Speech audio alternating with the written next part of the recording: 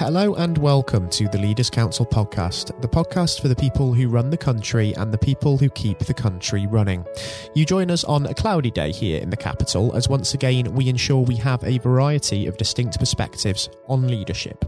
My name is Scott Challoner and I'm delighted to be joined on today's programme by Carolyn Howell MBE. Carolyn is the CEO of Solo Housing East Anglia Limited, a company which provides a range of affordable accommodation options for single people.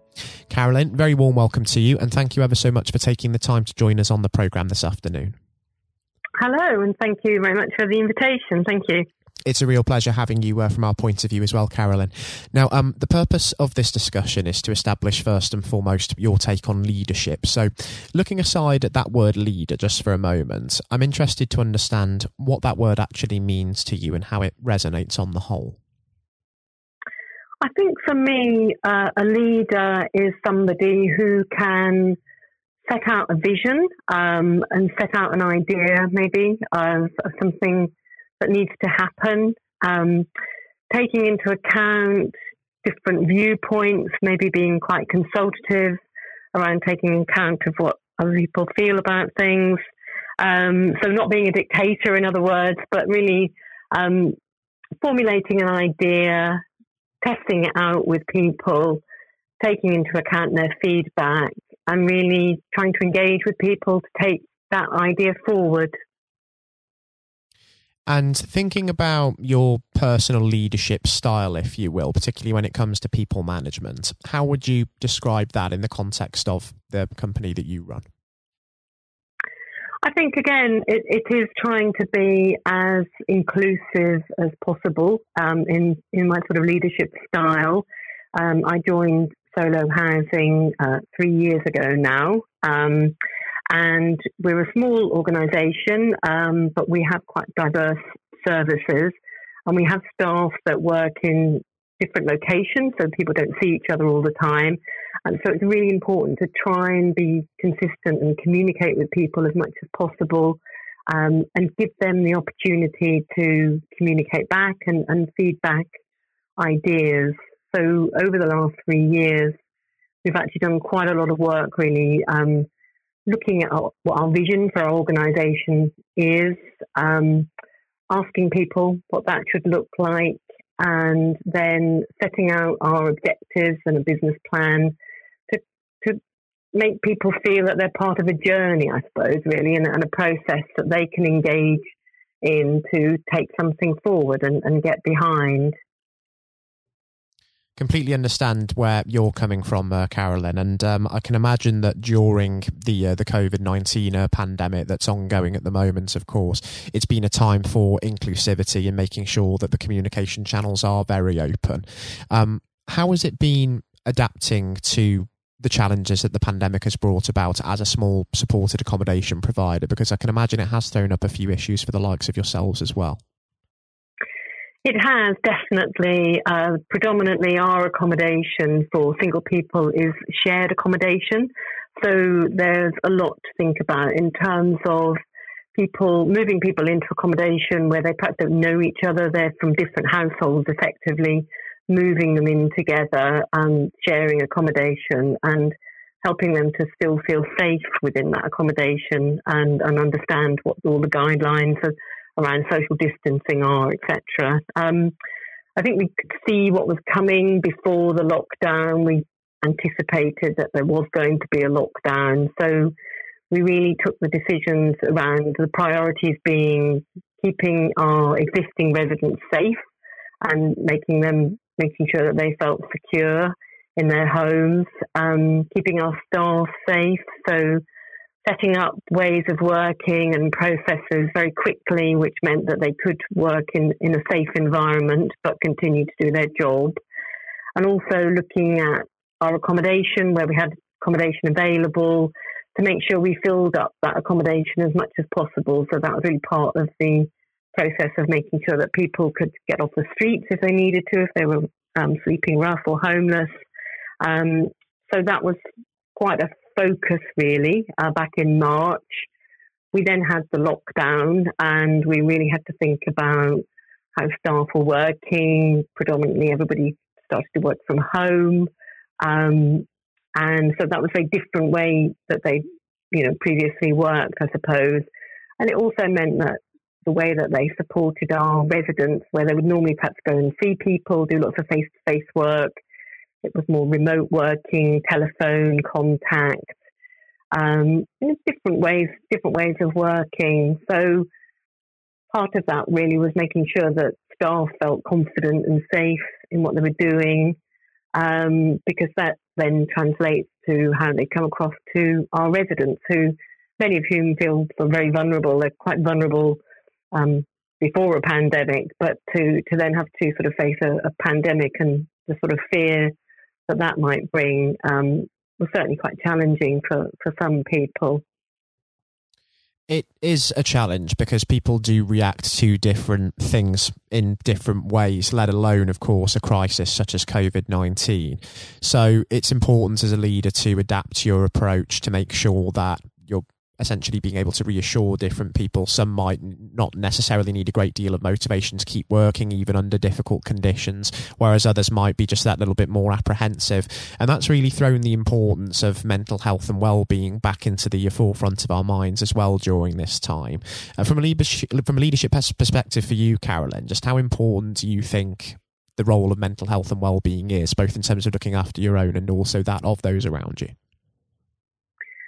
It's absolutely vital. I think particularly within the sector that we work with very vulnerable people. And so, that can have an emotional impact on our staff as well as our service users. So making sure that people had access to any support mechanisms that were available to them around mental health support and well-being, just making sure that people were sort of working appropriately, and just because they were working from home, not sort of feeling that they had to carry on working into the evening. So we were quite clear with people around, you need to sort of start and finish your day in your normal working hours. Don't be tempted to keep looking at your emails, etc. And we actually found that there were a range of services started to come available in terms of online and telephone support. We've got a lot of support from our local authorities that we work with very closely, and that was absolutely invaluable.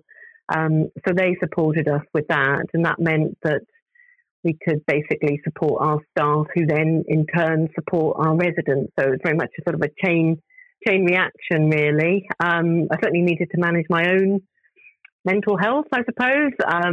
I was predominantly the only person sort of going into the office every day, which was a very different experience from having staff around you. So, keeping an eye on things and just being aware of where you're starting to spot either somebody seems very stressed or down, or recognising that in yourself is absolutely vital. It is, exactly. And thinking about sort of what the lockdown period has sort of brought with it, we're constantly reviewing our working practices, aren't we? It's brought a great debate about how we're ultimately going to be functioning in various industries under the new normal going forward. In your case, Carolyn, are there any features of the lockdown period that have become a norm that could end up being a permanent way that you operate in future, do you think? I think so. I think that we'll be more flexible around how people work. I mean, we've always tried to be very flexible, but people did tend to feel that they needed to come into the office quite frequently, even if to sort of check in and touch base. And I think that has changed quite significantly. Prior to the lockdown, we were looking actually at sort of improved office working environment, and we had a very sort of what we thought was a very clear idea really about the numbers of people that needed to work in the main office. And I think that's all really been thrown up now, and sort of we're reconsidering that approach. And how do we create a working environment that's both sort of out in the field, so people feel they're still part of us, but also the ability to come in and do things when they need to actually come in to an office environment. So I think that's changed. I think the way that we support our residents has evolved in this process, and will probably continue to a certain extent in terms of we'll go back to more face-to-face work. I think that's what residents like. But working on the telephone with them has been very effective, and actually some of them have found that more flexible and easier to manage. Perhaps days they don't quite face having somebody coming round, but they can still have that contact. So I think we've learned that we can mix it up a little bit, really, and sort of provide different ways of working that perhaps adapt to an individual and how they want to respond to our support as well. So I think a lot of that has changed. The way we work with our lodgings landlords will change, for example, in terms of we'll still go out and visit them, but we need to support them to make sure that if there's any ongoing guidance around the pandemic, that we're helping them in that environment as well. So yeah, quite a lot of change, really, and there's been quite a lot to think about, and it's daily. Sometimes things have changed. There's new bits of guidance have come out, and we've needed to convey that information out both to our staff, but also to our residents. That's really important that we keep communicating with them where things have changed so that they understand what the new normal might be looking like.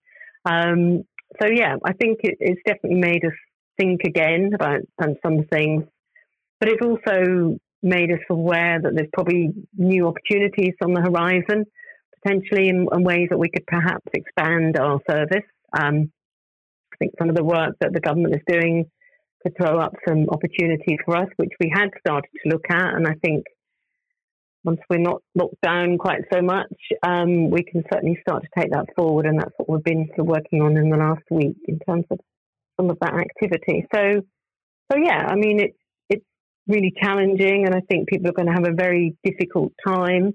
But I think, it's made us focus on some areas and think about different ways of doing things as well, definitely. And in terms of yourself and in terms of solo housing, Carolyn, what do you envision on the horizon over the next 12 to 18 months? And what do you really hope to achieve during that period as we adapt to the new normal?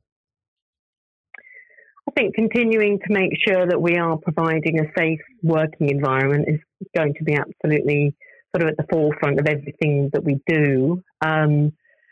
But we do want to pick up on some work that we have been looking to develop. So prior to the lockdown, we've done quite a lot of consultation with stakeholders to look at what kind of services we should be looking to develop in the future. So key area for us to pick up now is the opportunity to perhaps develop some and build some of our own accommodation. We do own some accommodation and we'd like to expand that. Clearly there's a need. That's certainly come out as part of the pandemic in terms of the number of people out on the streets who need accommodation. So that's going to be really important. And we also have some new projects that we're just starting up, working with female offenders coming out of prison, providing them with accommodation, and another project working with rough sleepers in one of our district areas. So quite a lot to think about, but yeah, it feels quite exciting in the new ways that people are going to be working, I suppose. Yeah. Certainly interesting times, even amid all of the uncertainty, and I think it's one thing speculating exactly what is going to happen in the next few months, and it's another entirely just waiting to see what happens and then assessing just what has gone on. So given just how insightful it's been having you join us this afternoon, Carolyn, to discuss this, I think it would be great to have you back on the programme with us in a few months' time just to catch up and see how things are getting on at Solo Housing and see just what sort of new normal it's shaping up to be as well. Absolutely, yeah. I'd be more than happy to come back and talk about what we've been doing and whether or not we've been able to take some of our ideas forward, definitely. Hopefully there'll be some positive news to share on that front for sure. I have to say, Carolyn, it's been a real pleasure having you join us on today's programme, so I thank you once again for taking the time to join us. And until we do speak again in future, please do take care and stay safe with all still going on, because we're certainly not out of the woods with COVID-19 yet, that is for sure. No, thank you very much, and look after yourself too. Thank you. And for those listening in, please do take care, look after yourselves and be sensible despite everything beginning to reopen gradually, because it really does make a difference in saving people's lives. I was speaking there to Carolyn Howell MBE, CEO of Solo Housing East Anglia Limited. Coming up next on today's programme, I'll be handing over to Matthew O'Neill for his exclusive interview with the former Education Secretary, Lord Blunkett. Lord Blunkett is today an active member of the House of Lords, former Labour MP and Secretary of State, and Chairman of the Leaders' Council of Great Britain and Northern Ireland. Now, despite being blind from birth, Lord Blunkett rose to prominence to become one of the most notable politicians of his generation, holding a number of senior positions in the cabinet of then Prime Minister Tony Blair and serving as the MP for his Sheffield, Brightside and Hillsborough constituency for 28 years. He was elevated to the House of Lords as Baron Blunkett of Brightside and Hillsborough in August of 2015. And I hope that you enjoy listening just as much as Matthew relished the opportunity to speak with him. All of that is, of course, coming up next. Lord Blunkett, welcome. Thank you very much. It's very good to be with you. Well, of course, nothing is being said at the moment other than COVID-19, which we must touch on. What would your message be to small businesses who are trying to keep going? Well, I think the last ones standing will be the ones that thrive when we get back to some sort of normality. So it's have confidence and courage. Obviously take advantage as far as you can of the government help. I think that Rishi Sunak, the Chancellor, has gone about as far as you could have expected. Mm-hmm. In the circumstances. There are obviously small businesses that fall between the cracks. Those who don't have defined premises can't benefit from the business rate waiver, have not really been able to demonstrate that they can adhere to the PAYE for furloughing staff, and of course whether they can receive the grant, 10,000 or 25,000. All of those who can are obviously able at least to benefit from that for the time being and look to the future. But I think the second thing to say, and they don't need me to tell them this as a politician who did once do a business studies qualification, which is that it will be a different world, and being able to think about how that world will look in a year's time and be creative about it and learn from not just what's happening to you at this moment in time, but to others around you and the sector that you're working in, that will be really important. Do you feel that the long-term effects of the COVID-19 outbreak will in some ways be positive for British industry? Well, only in the sense that people are having to be creative, they're having to adjust and innovate. Therefore, they're thinking about more productive, if you like, greater productivity ways of delivering the same service or delivering the same products. And in that sense, I think we'll have temporarily at least very much higher unemployment than we've become used to, but we'll probably have a burst of productivity, which will help with the recovery. Whether it will help with the inequity of the way in which our economy is imbalanced, both between services and productivity and the production of goods and services, I'm not sure. What we will need to try and do is to ensure that the geographic imbalance that exists is, as far as humanly possible, is dealt with by both the entrepreneurship and innovation from the bottom up and targeted government help, which will still be needed. And we are now in the throes of the kind of borrowing that we saw back in 2008 to save the banking and economic system. We're having to do that to save the whole of our productive business and commerce, and I think that will have to be sustained for some time. Do you feel that people will take a second look at global supply chains in the wake of this outbreak? I think there's going to be much more creative ways of using local supply and linking up inside sectors much more effectively, and I hope that the Leaders' Council will be able to play a part in that, in the sense that people who have something in common, a synergy in terms of what they're delivering, whether it's a service or whether it's manufacturing or whatever, will be able to see that there's a good outcome from knowing the sector better, linking with people, not just geographically, locally, but those in this country who may not have been on the radar in terms of what they produced for the supply chain. And of course, ensuring, because there's quite a lot of fraud going on as we speak with people getting into cyber attacks, that they'll also take account of going into the cybersecurity side effectively as well. The more we're online, the more people who are working from home, the more vulnerable those businesses and their supply chain become. And that's something to think about as well. How important is strong leadership at the moment? Well, I actually think that it's brought to the fore leadership in a whole range of areas, from obviously government itself, and there's been ups and downs with the Prime Minister's severe illness, but all the way through the public and private sector. People have, to use the jargon, stepped up, and they've shown local, regional, national level the kind of leadership that Britain historically was very good at. Regrettably, we've not seen the same on the international scene for all kinds of reasons, but maybe we will in future. So I think out of this will come experience of people who have seen an opportunity to do good, as well as seen an opportunity to provide a good service or goods, including, for instance, shortages for the health and social care system, the food chain and the like, but also I think in terms of seeing the synergy between the private and the voluntary sector and using people's commitment to each other in a very positive way. I'm not sentimental about this. Things will revert.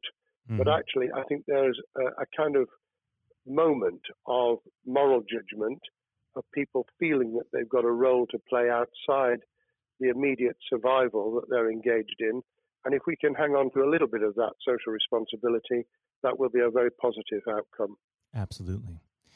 Now, what's your broad view of how the government is responding to this? Are you broadly supportive of their measures?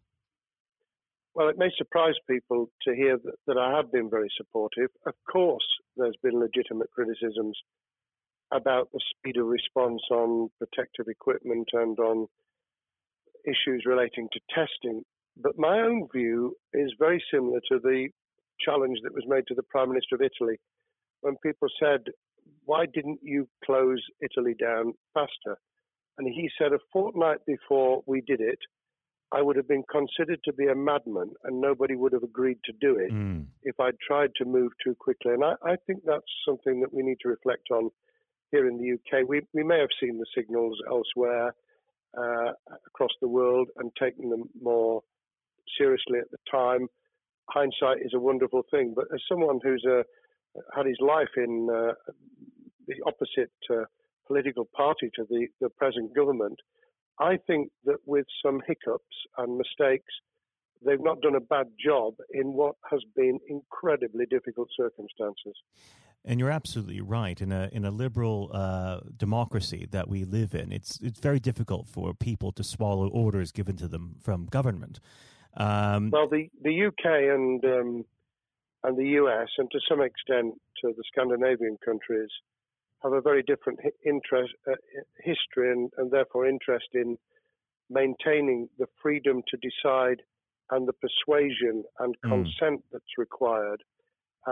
Those countries that have experienced one way or another totalitarianism over the last century have a slightly different way of coming at this. I don't want to exaggerate it, but I think that that's why getting the balance right of getting people to go along with what you want them to do in their interests as well as the nation as a whole is a sensible, proportional balance. And I think we now need to adjust to the coming out of the crisis gradually, readjusting to recovery in the same way. Now, something you've mentioned recently on this balance is the police overreach in the enforcement of the COVID-19 structures that have been put in place. What have they done right, and where have they gone too far? Well, I think that they were interpreting what was not necessarily as clear advice as it might have been for all kinds of reasons, because people were feeling their way. I think what's come out of it has been a demonstration by local police services in some parts of the country that they could get people to do what was needed without the heavy hand of drones overhead or people being told that they shouldn't be walking in the street, because this was all about self-isolation, not incarceration. It was about getting people not to pass the infection on to each other and therefore to provide distance rather than to make our lives a misery. Those police services that adopted that policing by consent and chivying people along did really well. Those who went over the top, I think, soon got a very substantial pushback. And one of the strengths of our democracy is that you could have that debate. People could say, I'm terribly sorry, we think the police force in our area has gone over the top. And that in itself is a constraint and a readjustment. That's another strength of living in a country where you can have opinions and express them without actually being thought to be a fool. Now, of course, the government has faced criticism that they were slow to react, and Boris Johnson wasn't present at the early COVID-19 COBRA meetings. Now, Number 10 has claimed that this is normal practice. The health secretary often chairs COBRA meetings related to health. Does this tally with your experience as a Secretary of State, or would you have expected the PM to be more hands-on during the initial stages? I think different prime ministers do have a very different style. And Boris's style, which I think will now be considerably adjusted, was very swashbuckling. In some senses, delegating is a good thing, as every leader of every business or public service knows. Those who try to pull too much into themselves end up with a massive bottleneck, great failure of trust, and the inability of people to show what they're worth and to demonstrate their capability. So I'd be very wary of jumping in and saying he was wrong to delegate the essential COBRA meetings. What I was surprised about was that he didn't chair the first couple, because my experience with Tony Blair for the 8 years I was in cabinet was that Tony was a great delegator, but he would get a grip to begin with, watch what the difficulties were, and then give people direction and confidence to be able to get on with it. So looking back, I think Boris himself probably thinks, God, I wish I'd spotted the signals from elsewhere in the world more rapidly, and I'd just been there. However, this also raises another issue. All of us in positions of leadership need good teams around us. I think after this is over, he will be assessing those who really did step up and those who demonstrated their inadequacy.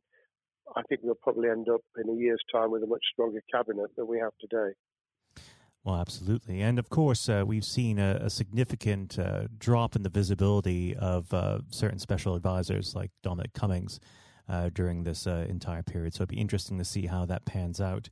It's certainly readjusted the role of those behind the scenes with those who should be taking the decisions, having received advice. Obviously, there's been a complete transformation in the profile of experts, if I might use that term, who'd previously been denigrated.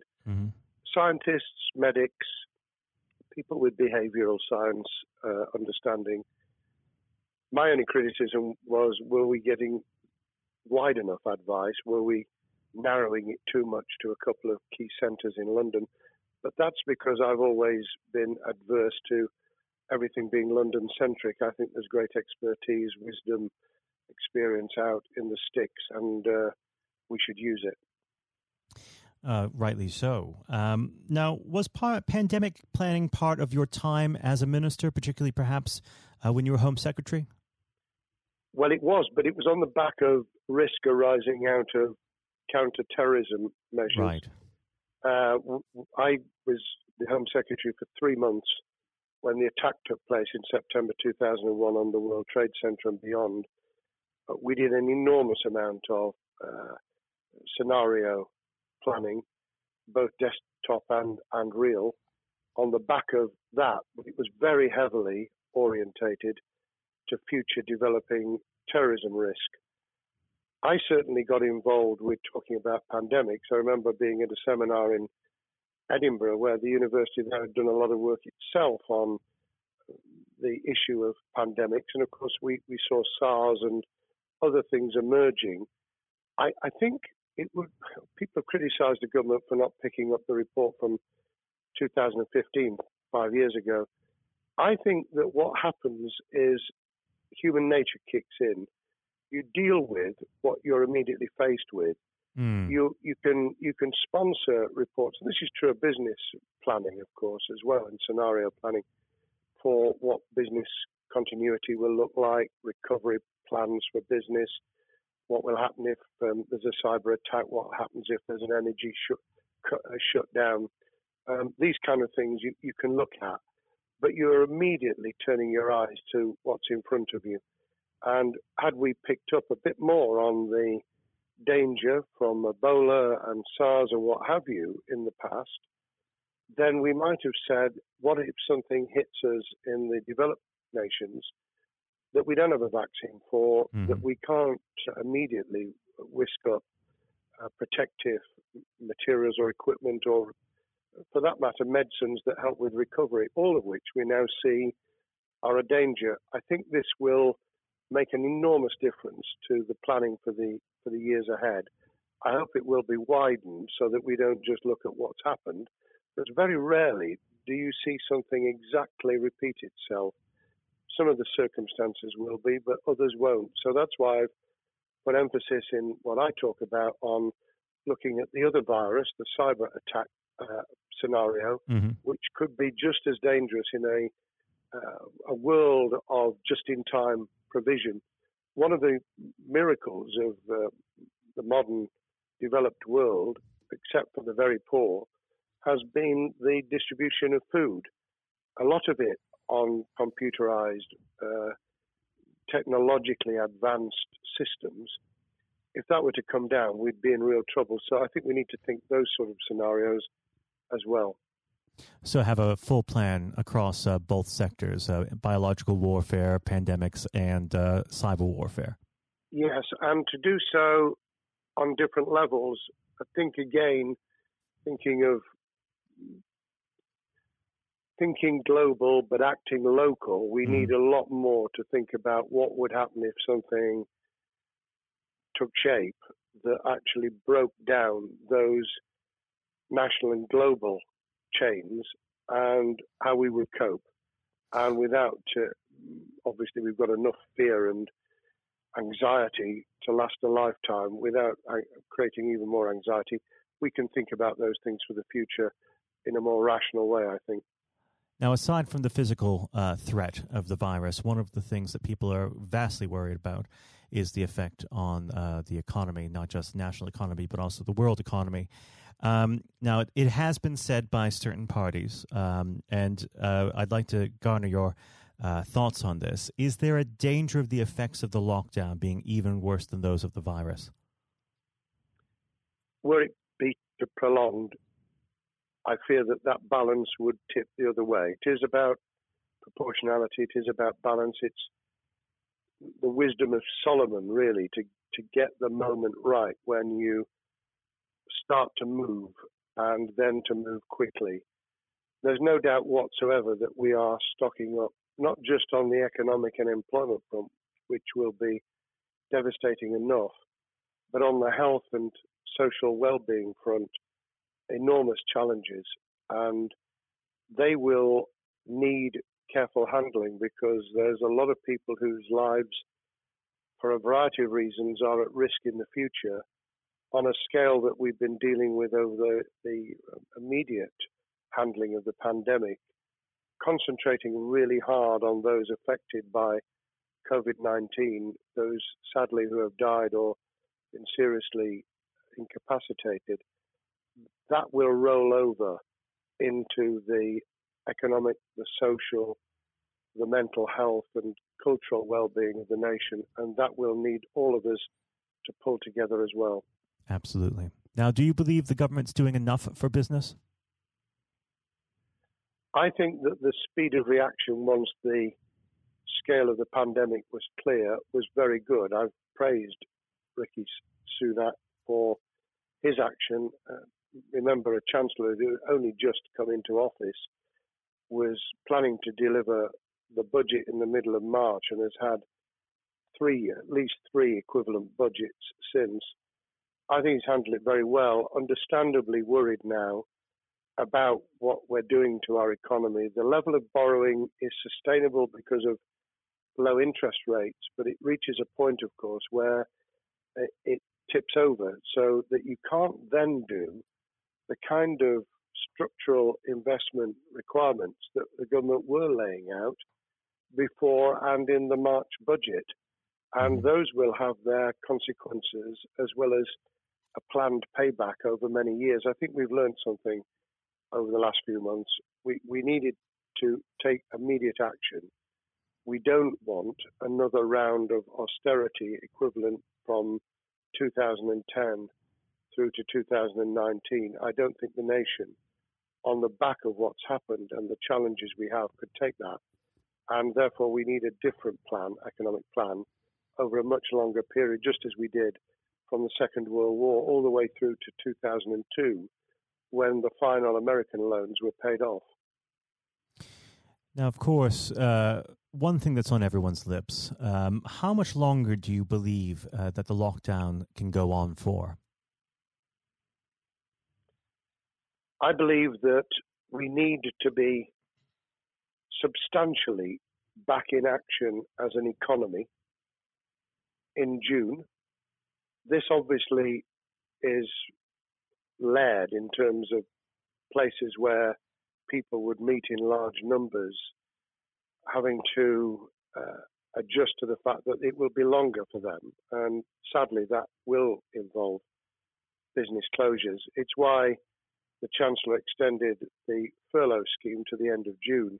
Mm-hmm. But unless we get things moving in June, I think we'll run into the summer where all kinds of services and industries will have a chain reaction effect. And what happens with one will then have a major impact on another.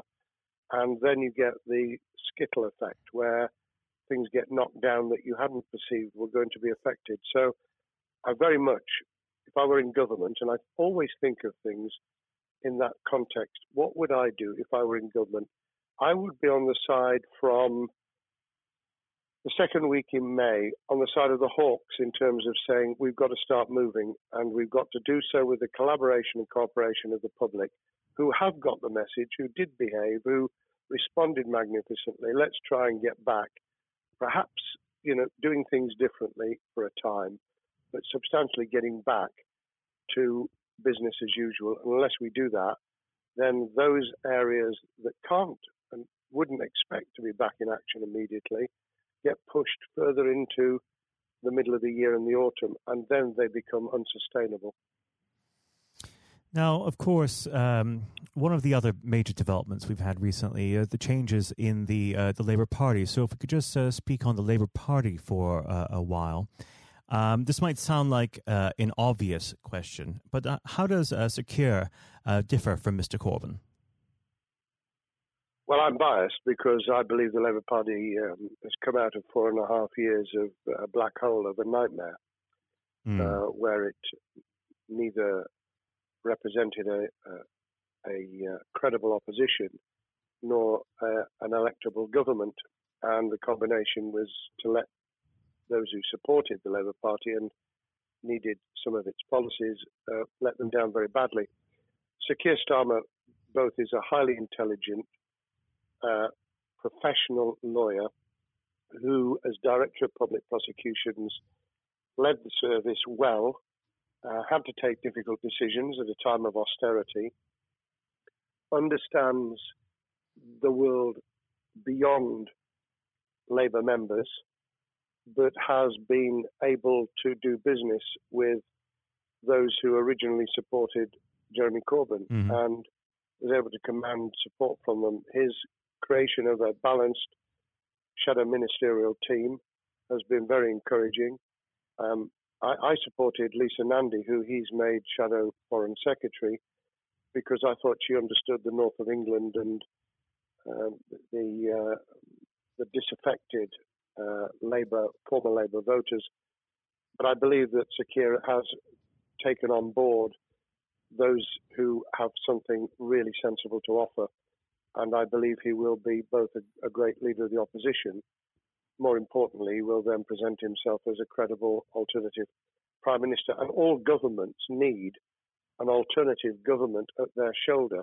It was true of us from 97, and it took the Conservatives some time to recover and to get to that position, but they did, and the Labour Party will, and that's crucial for our democracy. All of us need to understand and appreciate that a living, breathing, functioning democracy requires a credible, confident, and in many ways supportable opposition, as well as a government that we clearly want to do well, because none of us want, as we didn't with the COVID crisis, none of us want the government to fail. We want to see our economy recover. We want our social well-being to be taken into account. We want to overcome deep-seated inequality and poverty. And we want to do it with enterprise and entrepreneurship and business playing their role. And that is about leadership nationally, locally, in the private and the public sector. People with ideas, with confidence, with the ability to pull teams around them. Above all, to have some idea of what it is they want to achieve and a very good idea as to how to achieve it. Now, of course, one of the biggest problems Sir Keir is facing will be tackling the party's anti-Semitism problem. There has been a recent internal report that has been quite damning. What's your response to that report, and what does Sir Keir need to do in response? Well, there are two reports. One which is being produced by the Equality and Human Rights Commission, which he will, and has already indicated, will implement in full. The second was a leaked report put together by the supporters of Jeremy Corbyn, 800 pages of private interchanges on social media, which he has, Keir Starmer, set up an investigation to identify who did it, who leaked it, what the content was, does it have any salience and lessons for us, and where necessary, action will be taken. So I hope that as he moved very quickly to reassure the Jewish community, so he will be able to take the necessary steps to back up that reassurance with the kind of actions that says that this was a blight on a historic, great political party that all of us were ashamed of. We've been able to put that behind us and to move on to facing the future with confidence. What's the one key thing that Sir Keir needs to do to restore Labour as an election-winning party? I think Sir Keir Starmer's major challenge is to convince sceptical voters that Labour has not only reverted to a party that they can support because they can see it acting, developing, presenting as a credible alternative government, but also that the lessons have been learned from the fiasco from 2015 onwards. In other words, there have to be very clear signals of substantial change, not just the right words, not just reassurance that we're not going back to some of the crazier policies, but actually that we've understood why the electorate rejected those policies so substantially in December 2019. If people get that message, they'll understand that the Labour Party has changed, as it did in the 1980s and early 90s, to become the electable government with the greatest majority and historic majority, even greater than 1945, which I was privileged to be able to take advantage of in 1997 when I joined the cabinet. Now, I know what your answer is going to be to this question, but indulge me. Do you think Sir Keir has what it takes to be PM? Yes, I do. I think he has the background, he has the experience, he has the professionalism, he has the forensic mindset, and he has the confidence to have put a team around him which will ensure that it will work. And those elements are true of all leaders. Ideas, the ability to build a team, to have confidence in that team, and to be able to demonstrate leadership in practice, sometimes at the most difficult times. And, the Leaders' Council, those sharing their thoughts with the kind of thing that we're doing now with a podcast, but also joining us in linking up in that network of people who can support and help each other and learn from each other. That is what needs to be done in politics as it needs to be done in business. Thank you very much indeed, Matthew. Well, thank you for coming on the program. It's been an absolute pleasure, and I look forward to speaking with you again. Thank you very much, and good luck to all those listening in what has been a nightmare scenario. Good luck for the future. Have courage, have confidence, and yes, listen to those who know more about business than I ever will. Thank you, Lord Blunkett. Thank you. This has been the Leaders' Council podcast. Thank you for celebrating excellence in leadership with us. I've been your host, Scott Challoner. Until next time, goodbye. Thank you for listening to our podcast. The views expressed within the podcast do not reflect the views of the Leaders' Council of Great Britain and Northern Ireland, its parent company or subsidiaries, members of staff, or other guests of any other person therein associated.